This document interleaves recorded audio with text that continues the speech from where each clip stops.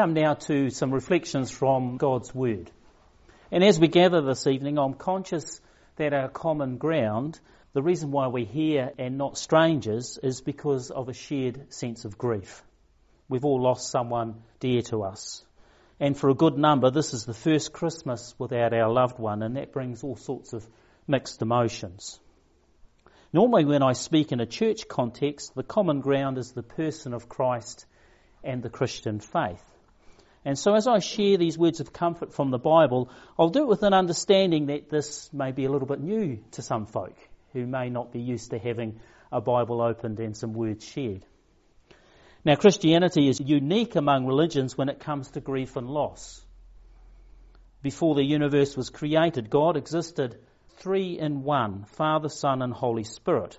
They were without need, they were content in every way, and in joyful fellowship amongst themselves. However, they knew nothing of grief. They knew nothing of loss until Jesus came. Jesus came on that first Christmas and grew to be a man and showed us the way to the Father heart of God. But he was crucified.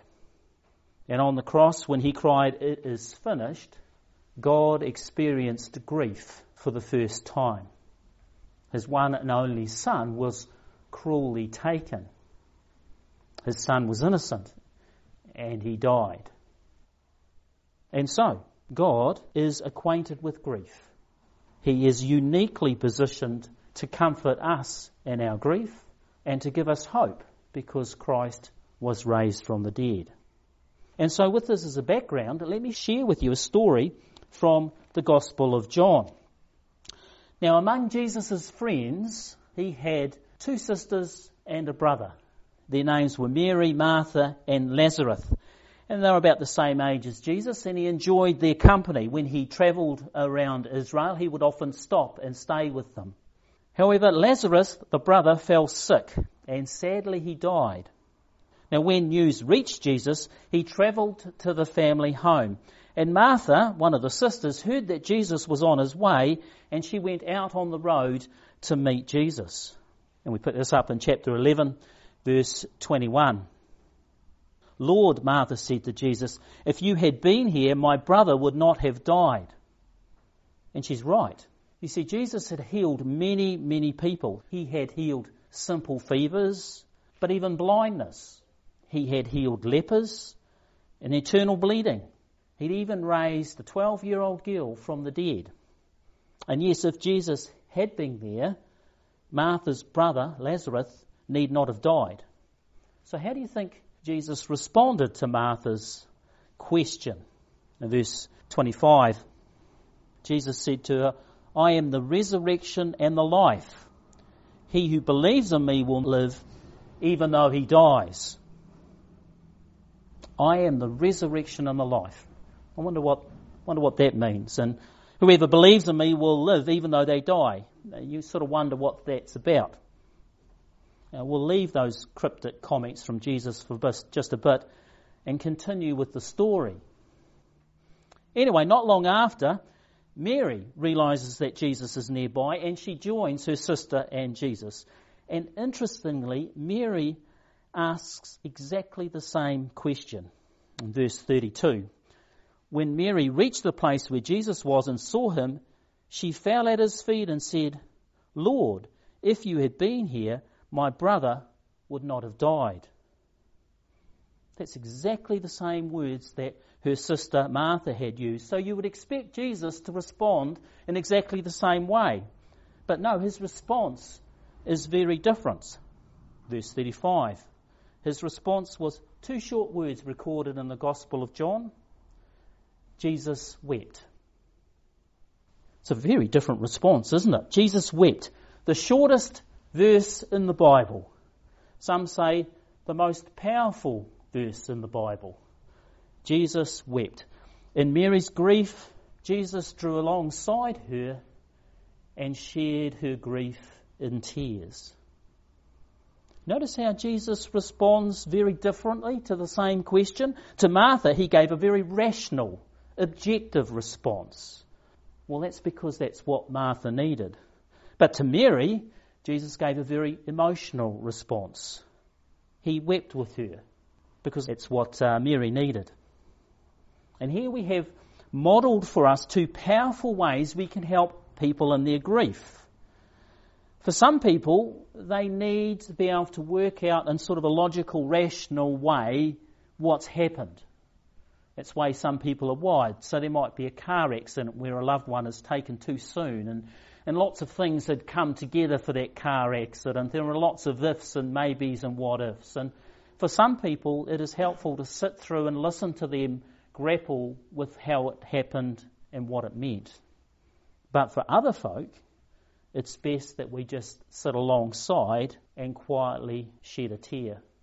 There's another famous example of this in the Bible, in the Old Testament, a man called Job, who had 7 sons and 3 daughters, and they all died in a terrible accident. And he was grief-stricken. And he had 3 good friends, and they came to him, and the Bible says, for 7 days they sat with him and said nothing. If you know the story, that's the best thing they did for the whole time they were with Job. But isn't that interesting? Some people don't need all the explanations, certainly not at the beginning. Some people just need us to sit with them and shed a tear and hear what they have to say. And if this is where the story had ended, it would be a wonderful example for us so that we can draw alongside those who mourn. But there's a twist to this story, a wonderful twist, a glorious, life-giving twist to this story. For next, Jesus, the 2 sisters, and a whole bunch of onlookers make their way the short distance to the tomb. And as was common in Jesus' day, the tomb was a cave, and a stone had been rolled across the entrance. Now Lazarus' body had been laid there for 4 days. And much to everyone's surprise, when Jesus gets to the tomb, instead of paying his last respects, he commands it, he says, take the stone away. There's a very amusing response from Martha. In the King James Version, it's, but Lord, he stinketh. Because 4 days in the Mediterranean heat, yes, that's a very good reason why they were reluctant to roll the stone away. But they did. And then in verse 43, Jesus called out, Lazarus, come out. And blow me down, Lazarus comes out. And it's a little bit of a comic scene painted by John, because John says that his hands and his feet were wrapped in linen and there was a burial cloth over his face. So he kind of shuffled out, Lazarus. And Jesus says, take off the grave clothes and let him go.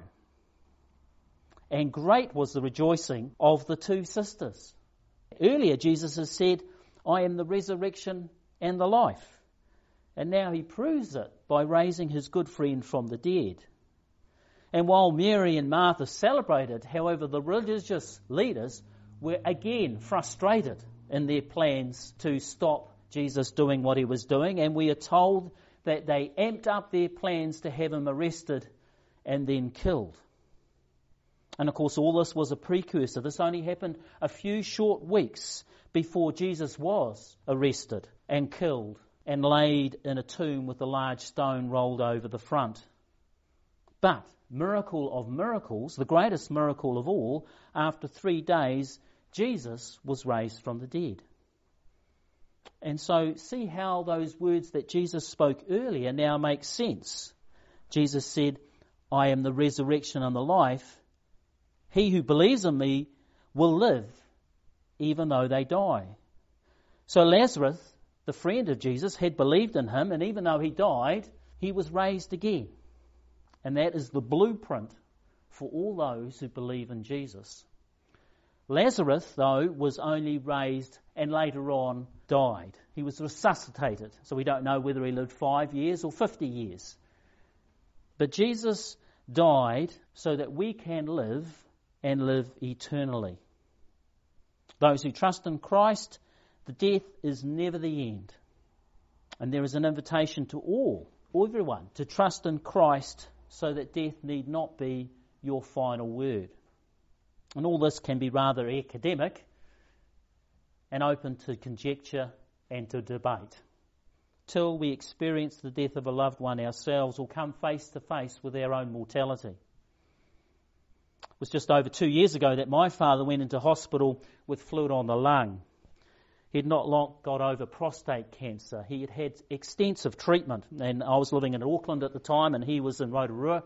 And if you're in Rotorua, you receive treatment at Waikato Hospital. So it's only an hour and a half drive, so I would shoot down when I could and spend some time with my father. But he'd got over that, and he was in what we thought was good health. And then one day he was taken to Rotorua Hospital with fluid on the lungs. They did a few tests, and with 36 hours in hospital, they sent him home. We can do nothing more. It will be about 3 weeks. And of course the family was shocked. He'd done so well with his health up until then. By the grace of God, I was just starting 6 weeks study and annual leave. And our youngest son was just finishing high school in Auckland, so I didn't have the pressures to stay there. So I moved back into the family home in Rotorua. My sister, she lived in the same city. My brother is in Oamaru, and he managed to get some time off. And so it was very special to have us 3 children, slightly better behaved than we were last time we were all at home. It was very special to be there to help my mum and just to be with my dad. And there were tears during that time and laughter and memories and photos and 6 grandchildren, all young adults. They all managed to come up, and it was a real privilege to just be standing. I still remember just standing beside my father's bed with the children, and for a grandfather to give his final words. I still remember that and tear up. And hospice were wonderful. They were amazing, so that my father was able to stay at home. And after 3 weeks, almost to the day, he passed away with my mother and the 3 of us around his bed. And I'm so grateful to God that he gave us that opportunity. It could have been a car accident in which we wouldn't have had the chance to say our goodbyes. And it certainly wasn't pleasant. And it's certainly not something that you wish on anyone. But there was a real sense of God's presence and peace, and a certainty that death was not the end. Our Heavenly Father knows what it's like to lose a loved one. He is not an impassive God that set the world in motion and sits back and just watches everything click over. Our Heavenly Father is acquainted with grief. He knows what it is to bury a son. He is uniquely positioned to comfort all of those who look to him. This is the good news of the gospel. It is the good news to all those who put their life into the hands of the living God. A word of prayer.